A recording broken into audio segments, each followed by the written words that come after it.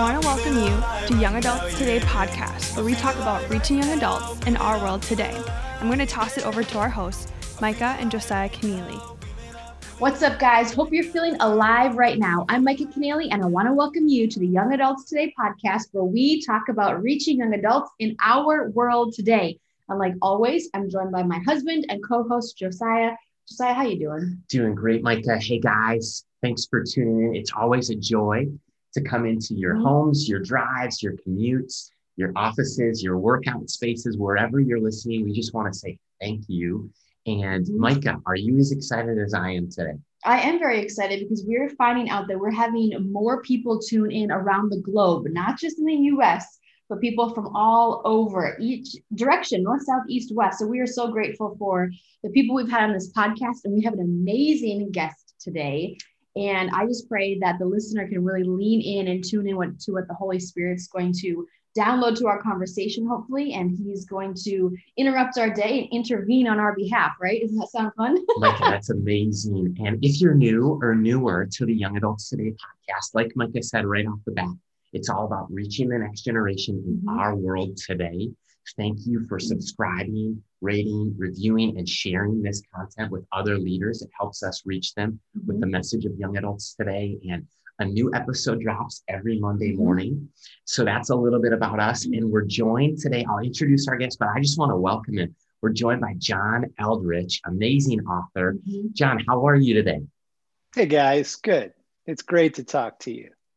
Well, thank you so much for saying yes, for spending time with us. You really need no introduction to me, to Micah, to most listeners.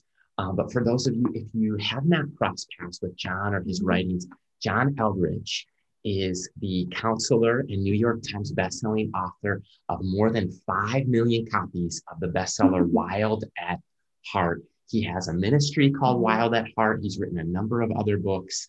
And we're living in a time where we're coming out of 2020 and entering into 2021, and men and boys are experiencing the greatest mental health crisis we've ever known in history, in all times. And as a leading authority on masculinity, John is passionate about this topic and addressing the issues head on that are plaguing men. John offers solutions to help through an expanded edition of this Wild at Heart message, a 6-week program called Wild at Heart Experience. Both of them are going to be available, check this month. And man, we believe that mental health matters, that masculinity and femininity are both things that are important to understand what God has to say. And so, John, thanks again for joining us. Can you just dive into maybe some of your journey of how you got to here today? Yeah, well, it's a story. Everybody's got a story. It actually began for me with a personal loss of heart. I was working in DC many years ago in a career that I was actually killing it. I was making money and climbing the ladder and White House meetings and Supreme Court hearings. And, I was kind of the guy, and I hated it. And I realized I am in the wrong job. And here is a really kind question. A friend of mine asked me, he says, when you go to a bookstore, when you go to buy books, he's like, do you buy books on policy and politics and stuff like that? I said, no, I never read that stuff. He's in your free time. He's like, what do you read in your free time? And I said, I read stuff on the soul. I read stuff on the heart. Wow. Right? And he's like, dude, you're in the wrong career. And so I left. I went to grad school, got a degree as a therapist, and entered into a private practice here in Colorado that was so much closer to what I'm made for. And golly, I just loved it. And it was out of that, just being in people's stories, being in people's lives, that I became an author. I wanted to reach more people. Totally. With the message that your heart matters. You have a story, your story matters. Yeah. That's so good, John. Thank you for sharing parts of your story today and letting us tune in. And what a great reminder to know that we're each designed for something. Yeah. And even when we're functioning, maybe not in our gifts or talents or abilities, God seems to put somebody in our path, or maybe we think that they're in our way, more or less, of saying, maybe you're really not designed or created for this. Wow. Or there's something greater out there that, God may have, that we just get to embark upon those adventures. And it's so fun to hear where you've been and your willingness at heart to say yes to what God has. And we know that Wild at Heart has been an extreme success across the globe and across the US, just from your writing, your teaching, your style, your ability to break down those elements of the book and the problems at heart, And I, even as a female, had read this book because I was so curious about it, because I read Captivating, which you and Stacy had written, or a female version more or less of this. And I read that and had the little study guide and everything. And I'm like, wow, I want to know what are the guys learning, and really wanted to lean into that and to know, how can I start praying for my future spouse? What should I be looking for? Is he have a heart after Christ, or is he, running after the lusts of his heart and the lusts of the world? So we just really want to lean into that next portion of Wild at Heart. And can you tell us about your message from the first time that you, God downloaded this, I don't know, this big dream, or maybe it's become a dream looks like a dream on our end, and remind us that the message spoken to our souls when it comes to Wild at Heart? Yeah. It actually begins in Isaiah 61, where the message of the coming Messiah is, I'm going to heal your heart and I'm going to set you free. And that's the passage that Jesus quotes in Luke chapter 4 when he steps into kind of his first official, public moment. Yeah. That's the passage. And he could have chosen a bunch of other things. We could have chosen the lamb slain, or he could have chosen, the prophet like Moses, but he chooses that passage to say, look, I really am here to heal your brokenness and restore you as I created you. And so working with a lot of men, as a therapist, working with a lot of marriages, I began to notice similar themes. It's like the Genesis idea, male and female, he created us. That stuff runs really deep. Yeah. And for example, men fear failure. We fear it, and we're crushed by it. Here's a fascinating thing, guys. When men retire, they die. More men die in 2 years after their retirement than at any other stage in their life. Oh my gosh. It was because they lose their mission. They lose the fight, right? So the idea, the fear of failure and the idea of I'm here to make a difference, it drives a core question in the heart of every man. And the question he's asking is, do I have what it takes? Do I have what it takes? And when the little boy rides his bike with no hands, or when he does flips on the trampoline, he's really asking that question. Do you see me? Am I amazing? Can I handle it? Am I strong? Am I brave? Do I have what it takes? And I saw it in my clients. I saw it in raising 3 boys. And I thought, man, if we can help guys begin to understand some of the core questions like that, and how some of the core wounding gets in, we could restore guys' hearts and that's what I want to do. I'm just about restoration. John, that's simply incredible. Micah shared her story of coming across some of your material. And I remember being a sophomore in high school, was a part of the youth group at my church growing up. And my small group leader and youth pastor, we just picture this, a basement full of guys. And it was wild. Sometimes it was crazy. But I remember we each got a copy of Wild at Heart, and we read a chapter a week for 8 or 12 weeks, and just stumbled across some amazing material that just really seemed to resonate with my heart, with a lot of the guys. And there's a unique need that you write about that I remember discovering for the first time as a teenager. And it was this unique nature of the masculine soul. And you write about a few things that the male heart needs to thrive. Can you go there for a second and dive into that for the listener? Yeah. And we can tie it into why 2020 was so rough. So a man needs a battle to fight. He needs an adventure to live, and he needs a woman to love. He needs a beauty to love. And this is what we're wired for. If you look at the flow of Genesis, the creation mandates and the adventure that he gives us, the mission, the fight, the calling, and the need for love, the need for companionship, the need for a true soulmate in your life, that that you're really fighting for her heart. You're here to come through. And it's that idea of coming through that I think really clobbered guys in 2020, because we knew there was a fight. The whole world's in global trauma. Mm-hmm. Wow. It was global trauma, right? And it's the economies, and it's people, and it's all that stuff. And not just, the virus itself, but it's everything around it, the lockdowns and the isolation for guys.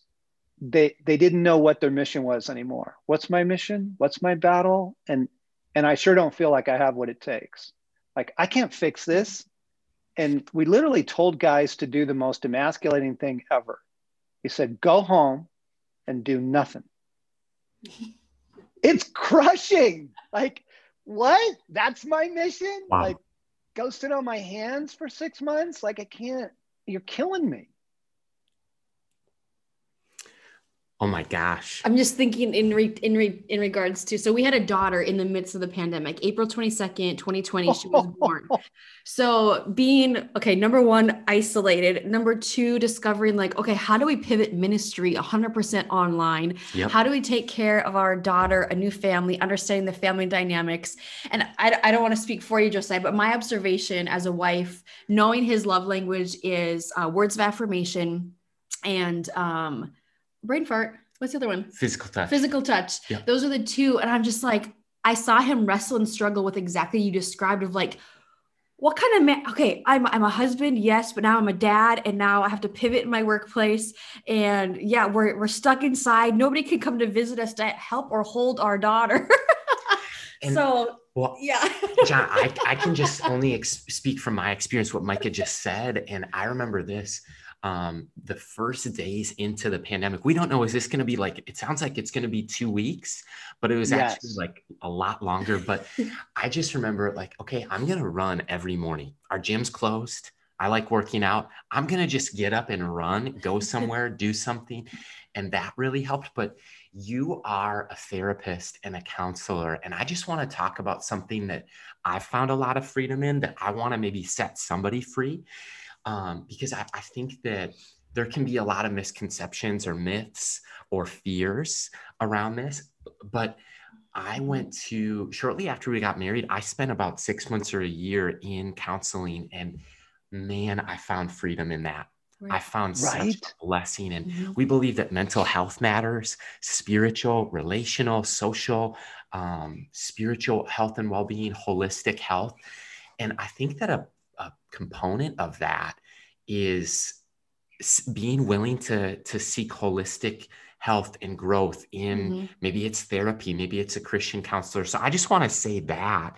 And I know you could maybe, Micah, dive into the next question, but I just pray for somebody who's listening today in the midst of a battle that you are trying to fight, that you don't need to do it alone, and that finding help and health in the process of counseling is such a great thing. That is very true. Whether it's prayer ministry, whether it's counseling, whatever people need, and to lean into that process of healing and understanding that we are dynamic, messy, layered people with souls and pasts. And we're literally like layers of an onion needing to be peeled back.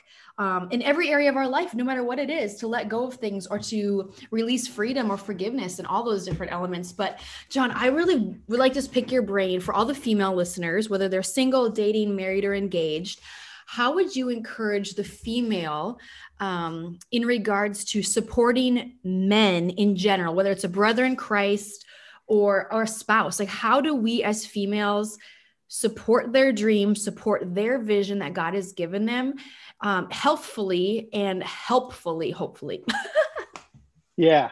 You know, one of the most amazing things you can ever say to a man, can you help me with this?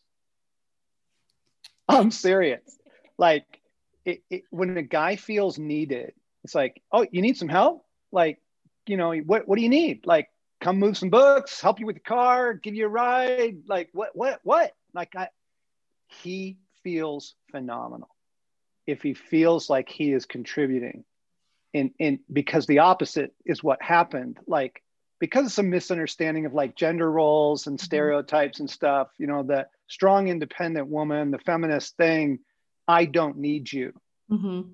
And when you tell a man, I don't need you, he's gone. Wow. He's gone. And he'll either just check out emotionally or he'll check out. Like, he'll go have an affair. He'll go find some place that he's needed. And so guys, like, here's another way to think about it. Men are always looking for validation. Yes. And they're also staying away from places where they feel like they're not going to be validated. They're going to be exposed.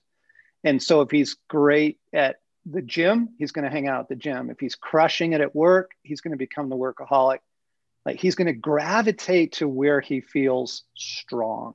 That's good. Wow. Right? I think. Yeah. And so girls, ladies, women of all ages, like, kind of look at your man, look at where he's looking for validation. And, I love the thing about words of affirmation. I don't know anybody who doesn't need words of affirmation. Like, amen. But the message of, I need you. Can you help me with this? It is vulnerable on the part of a woman. It's risky, right? Right. But it's that vulnerability that really causes a man to go, yeah, I'm in. That's good. That's a great reminder for all the independent women who don't think that they need help. It's okay to ask for help and include somebody in the process. Oh my gosh, so true. And I just think going backwards and going forwards for a second, I just reflect on the past year, John, of how challenging and difficult it's been at times for me, but really for everyone, right? Including men. And God said from the very beginning, this is good, this is good, this is good. Creation is good, but it's not good for man to be alone. And here we are in 2021, coming out of a global pandemic, coming out of a time where rise of anxiety and depression, mental health crisis we touched on, and really isolation and loneliness are thriving among men. Discouragement, depression, they're all on the rise. In fact, people who make charts, researchers, etc., they're coming up with new charts and new metrics because all these mental health challenges are off the charts and they're coming up with new scales. But can you talk about this of how can men who are facing hardship, hurts, hurdles, hangups, how can they pursue health, help, and hope? Yeah, man. Golly. So many thoughts at once. I gotta pick one at a time here. Let's start with the isolation. You got to get out of isolation, guys, and gals. One other guy to like run with, bike with, get back out onto the court with, something, right? One other guy. Because men have relational networks. It's just they were all taken away in 2020, like work. Now we're all working from home, and the gyms were all closed, and the games were shut down. And so you actually have to rebuild that. And like your thing about, I'm just going to run for my mental health. I had two pals who challenged each other. They said, we're going to run every day in 2020. And it was literally 1 mile. If all we do is a mile, we're just going to go every single day for our mental health. Huge. Okay. I got two other pals in Ireland. They're still in lockdown. Okay. Full tilt level 5 lockdown in Ireland still, but you can walk, and you can walk with one other person. It's enough. Find one other dude to reach out and do something with, like grill in the backyard, sit around the fire pit, get out for a weekend camping, like begin to break the isolation as the first step. So my gosh, I think of what you just said speaks to me deeply, because there are two friends that have probably been my best friends, both of them about a decade, maybe a little longer. And we have just this group text. It's 3 of us, and we're checking in on each other. It's our accountability thread. Hey, how's purity? How's finances? Are you being honest? There's some hard questions that we each rotate and ask each other once a month. So it's like every week a different guy is asking those questions. But man, throughout the few years that we've had this group text, it's just been a lifeline where probably each of us has gone through ministry changes or career changes, job changes, family challenges, and just to have a place to be totally honest. Sometimes we refer to it as the group of friends that you can text the things that you can't tweet that you want to tweet. Yes. Have a group of guys where you can say Unfiltered anything. thoughts. And yeah, it's private. It's like, I guess, what am I saying? It's a safe place. Right. It's a confidential place, but there's accountability. And man, then to get together with those guys too, definitely. But even just like a place where we can do a group call or a FaceTime, even if it's short, that's been a lifeline to me, John. And Micah knows that like, there's been times too, where as a spouse, she's been like, you need a guy's night. Get out of here. Yes. Yeah, full on. Okay, so let me add another layer to this. 2020 for everybody was a year of disappointments. We couldn't hold birthday parties, and we couldn't go to graduations, and weddings went from 150 people to 3 people, and there was just a lot of disappointment and work and friendships and the things we're talking about. The human brain, the way it's structured, you actually need things that you're looking forward to. You need things that you are anticipating. So make a plan, gang. What's your joy this year? What are you going to do? What are you looking forward to? And literally start like dreaming. And you may not be able to make it happen next week, but you can start planning towards it. I want to go, to the falls and go swimming again. We got to get to the beach. I want to learn to kayak this year, whatever it is, right? You just start dreaming again. The human soul needs joy. Yes. And we had a lot of joy taken in the last 12 months, right? Everybody did globally. So what are you planning for, guys? Especially like get out of the fog and the COVID brain, and the fogginess, and start planning some joy and some play. I just mean play. Go play. What are you going to do to play? That's good. John is speaking my language, because there was a day where Josiah and I just look at him and I go, we need to have more fun. We need to have planned fun. And it's weird to say that, like, as an adult, you're like, we need to have more fun. We need to laugh more. We need to reach out to more friends, even if we need to. This is what we started doing. So we would choose a couple that we love to do life with, and we would send them a meal and we'd FaceTime with them for like an hour and sometimes 3 hours. We're like, you know what? We can't be face-to-face in person. We're going to be face-to-face on the screen, and we're going to enjoy a meal together. And that, like, people are like, oh my gosh, I never thought of that before. And I'm like, to us, I'm like, this is awesome, So planning more fun is definitely something that I've told Josiah we want to do. Like, we kind of just become so laser focused on, whether it's ministry or it's leadership or it's personal development, or it's, you look at your home and you've been looking at these walls for 12 months. You're like, what can I change? What can I change? And so you get the do-it-yourself, mindset going. It's like, okay, I need to put God back, where he needs to be the center of it all. I need to put him and need him seated on the throne of my heart. Amen. And we need community in that process. Yeah. And how do we strategically do that when our friends are having babies, we're having babies, and we want to honor the authority of the requests that they've made, but how do we do that well? And one thing that we always come down to is recognizing that us, no matter what age you are, we are all designed for relationships, and we're all designed for community. Totally. It's biblical. They gathered around the table, they ate, they traveled together, they washed each other's feet, they ministered to each other and to others. And I believe that we're obviously all in need of community. But I would specifically ask, maybe you already touched a little bit on this, but why do men need each other? Whether it's getting plugged into a small group, and how do men find friends? That's the number one question that we get asked by young adults that are between ages, maybe 18 to about 30. They're like, how do you make friends? And they're desiring lifelong friendships, but they don't know how to put that first step forward and putting themselves out there. So maybe just for the men that are listening, John, what would you have to say to that? How do they start a friendship, get plugged into a small group? Fill in the blank. It's your question to answer. So the typical model of get chairs in a circle and get guys talking, it freaks most men out. Yep. Okay. Seriously, whether you are a father of a dad or you're a young man looking for a friend, here's the magic, guys. You get guys doing something. Like, tree fell down in my backyard. I need some help. We're going to cut it up this weekend. Come and help me. Right? You do stuff together. Love it. You got to do stuff, right? If you want to make friends, don't start with the idea of we're going to build relationship. That's intimidating. Like, man, that's way too heavy.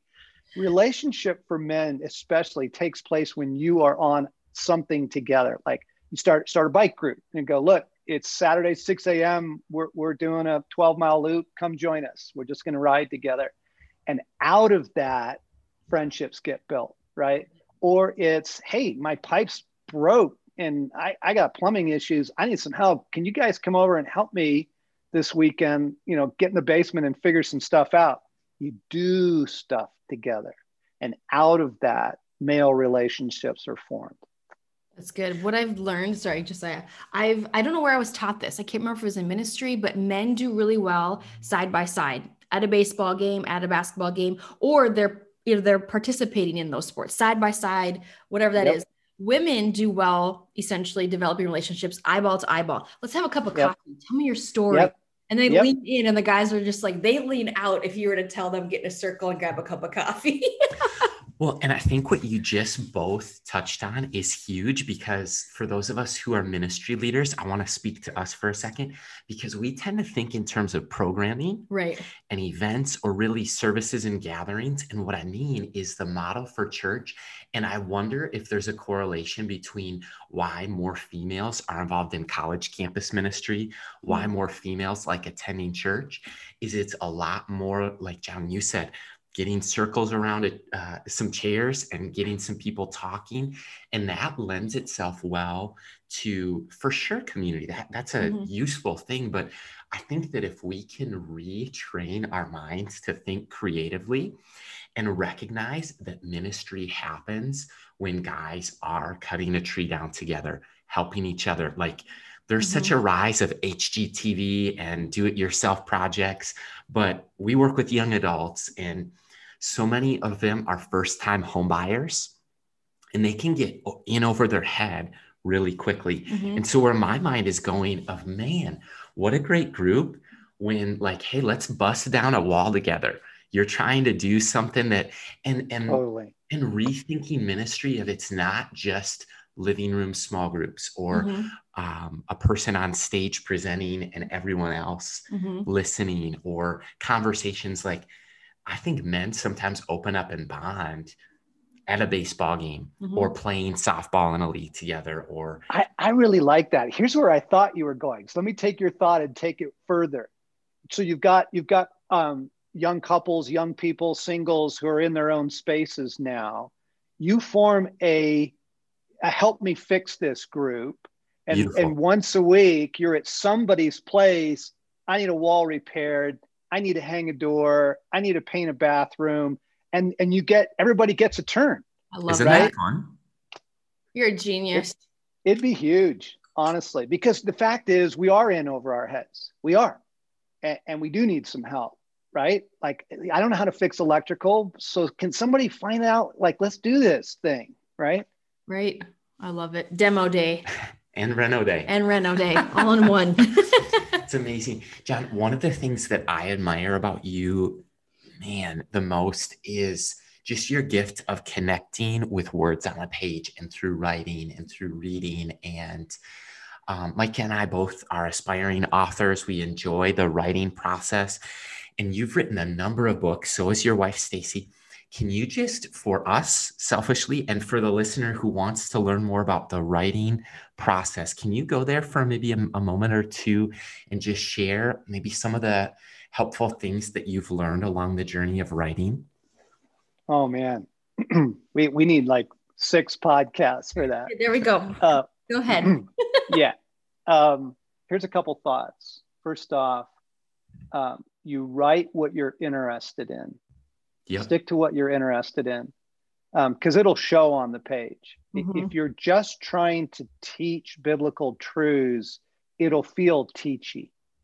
But if you're writing about something that you're personally curious about, you create curiosity on the page. You're like, oh yeah, that's really intriguing. And then people get pulled in. You keep it to story and once in a while principles. But the human soul doesn't really thrive on principles. The human soul thrives on story. And you know, we've kind of got this whole teaching model in Christianity that we really emphasize principles, but it's super boring. Like it just doesn't make good reading, you know? And then if like in terms of the actual creative process itself, become a journaler. Personal journal is with you a lot. And it's anything and everything. Like don't make the journal now like this needs to be eloquent. Sometimes it's a rant. Sometimes it's a series of questions. Like the journal is your space to just begin to put your soul out in words. Today I'm fried. Why am I fried? It's like, let yourself process. Don't rush to conclusions, right? So you're journaling regularly. Read people whose writing you really like. I don't mean the content. I mean the quality of the writing. That's good. Because there's something about good writing. It has a cadence to it. It has a vibe. It has a richness and a texture to it. And so oftentimes when I go to write before I'm writing literally like it's my Wednesday morning and I'm writing a book, I'll just reach over on my shelf and I'll grab an author whose writing style I really like. And I'll open the book to any random page. I'm not looking for content. I'm looking for the reminder of what does good writing sound like? What does good writing feel like? So you read whoever it is you love, Anne Lamott, Buechner, you know, whatever. And then this is a fun little thing. I would find a soundtrack from a movie that fits the vibe of what I'm writing about. And I would play that soundtrack in the background. That's good. Do you have your soundtrack already known? Oh man, I can think of Fast 10 and the right Furious? now. That No. one's good. Batman Begins has some epic. Lord of the Rings. Oh my! Right? Yeah. And it's really fascinating because I could go back to different books I've written from like Journey of Desire, Wild at Heart, All Things New, and there's different soundtracks depending on the book, right? I mean, Gladiator, Braveheart, all that was the soundtracks for Wild at Heart, right? But not for All Things New. All Things New, it's a book that I wrote about the recreation of heaven and earth. Like that's beauty.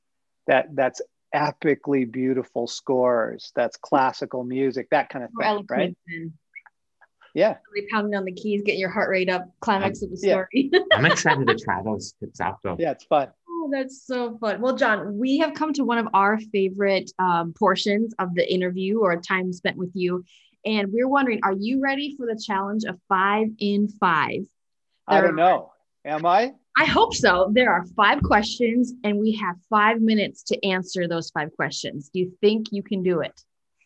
Maybe. Okay. We'll see what you got. You're talking to a man of many words. All right, here we go. Okay. Here's question number 1. If you could describe yourself or your soul in 3 words, what would those 3 words be? Wild, dangerous, free. Ooh, that sounds like a book right there. Oh my gosh. I thought you were going to go wild at heart. That's fun. John, we know that you're a wordsmith and that words to you are calculated and weighed and they matter. They're meaningful to you. And I'm just curious, are there any like words, whether it's quotes, verses, phrases that you live by, words that you live by? Oh, of course.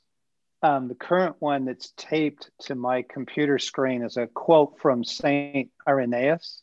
Oh, no. This is, what was his name? He was the British monk that went to France. It'll come to me in a minute, but he says this: "May the Son of God, who is already formed in you, grow in you, so that for you he will become immeasurable, and that in you he will become laughter, exultation, the fullness of joy, which no one can take from you." That's good. That's good. Amazing. I'm going to go back and listen to that again when we're done here. Excellent. Okay, John, here is the curveball. If you're a sports person, you'll enjoy this. The curveball is, if you could ask Josiah and myself one question today, what would you ask us? I would ask you about your religious background. Where did you come from? How has it shaped you today? Mm-hmm. Well, I grew up, okay, it sounds really messy. So I grew up in a small town of 1,200 people. Let's just say that. So there's 4 churches. There's Baptist, Catholic, Lutheran, and Methodist.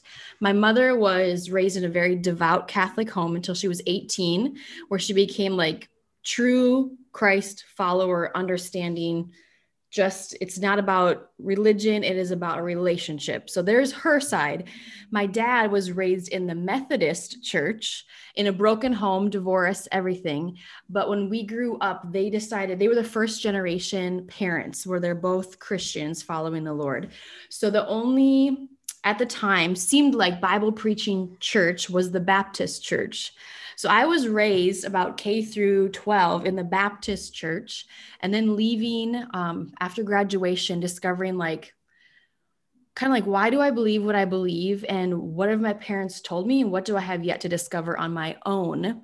And so my parents always taught me to ask questions, critical think, and problem solve. 3 things I'm so grateful for. And when I stepped out into the real world, more or less, of college, I was like, Lord, like, I need to find a church. So I started praying, and I started just saying, Lord, I need young adults that are Christian friends. I need young adults that are a positive influence. Otherwise, if I continue to go the way that I'm going, I'm going to end up in a place I don't want to be. And I started praying, and God started providing. And I landed in a church. It was Evangel Assemblies of God. So it was an Assemblies of God church. And that's where I got super duper plugged in. It was one of my friends that I was going to business school with. He's like, my band and I are playing in the youth center if you want to come check it out. And I was like, right on.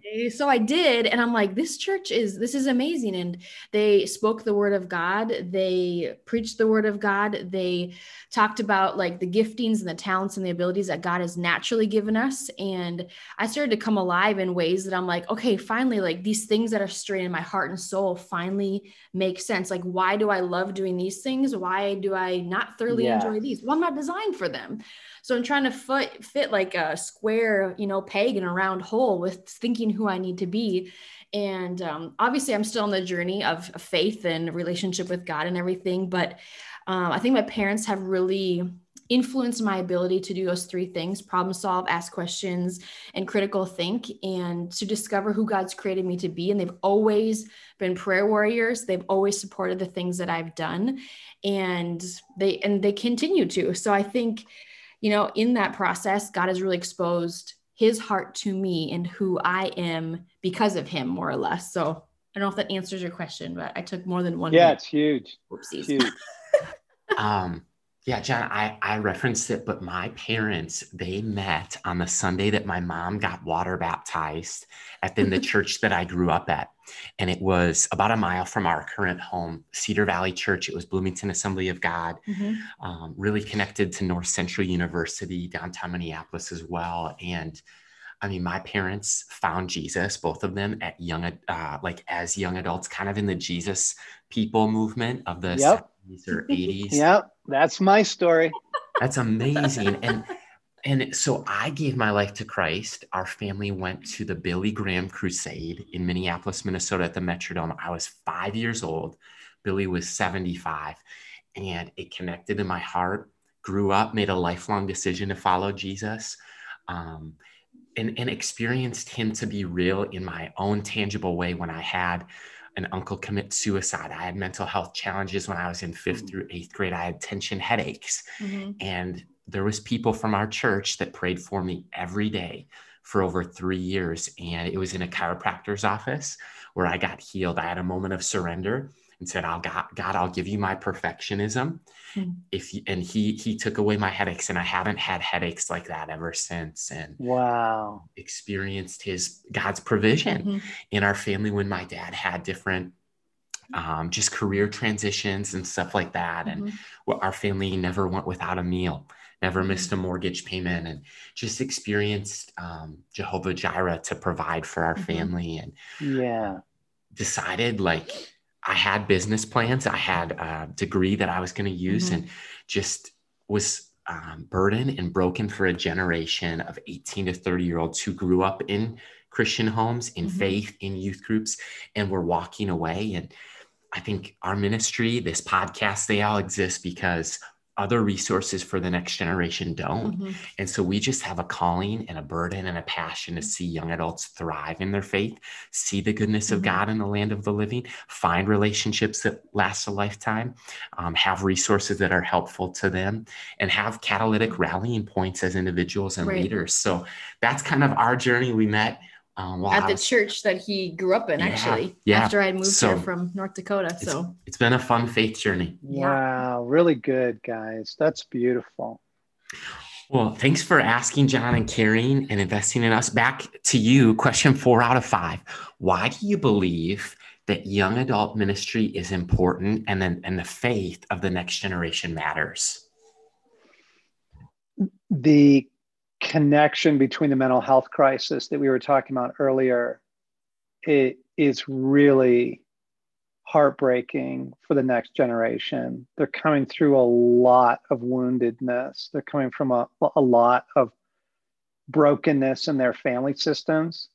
And Jesus is great at healing people's hearts and souls. He's just phenomenal at it. I want to get that message to them. I really do. Like, the need is there, and some of the traditional religious systems isn't going to speak. But if we can speak to their brokenness, we can speak to their need and bring the healing presence of Jesus into their story, it'll change everything for them. Wow. That's so good, John. That's why we do what we do. That's so important. And you nailed it on the head right there. But we got one more question that we would love for you to answer for us. If you could tell a group of college pastors or young adult ministry leaders one thing, if we handed you a microphone, what would you tell them today? It's all about your wholeheartedness.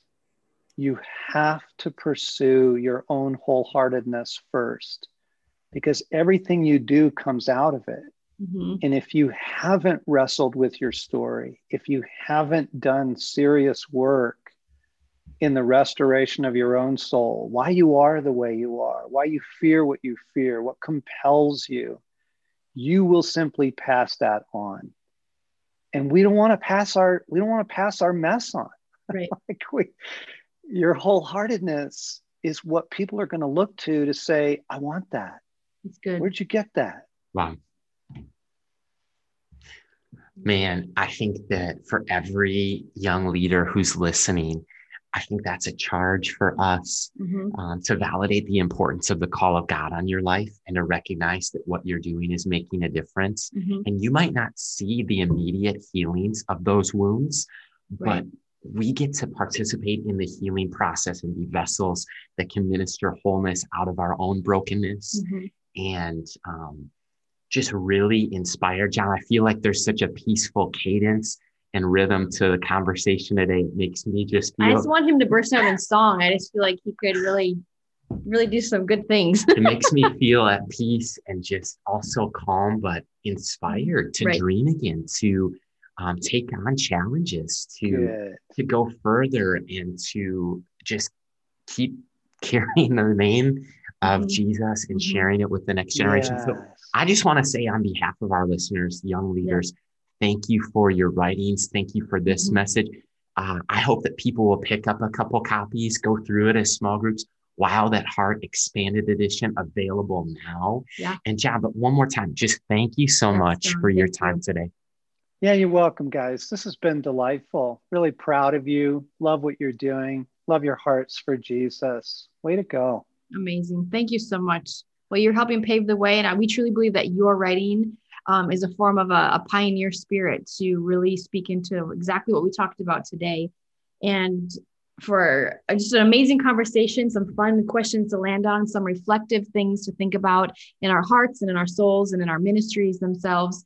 And thank you so much for joining us, listeners, and obviously John. And you can find more about John Eldredge and Wild at Heart when you connect with us on our website at youngadults.today, as well as across all of our social media platforms at youngadults.today. Until next time, this is Micah and Josiah signing off, and have a great day. Thanks so much.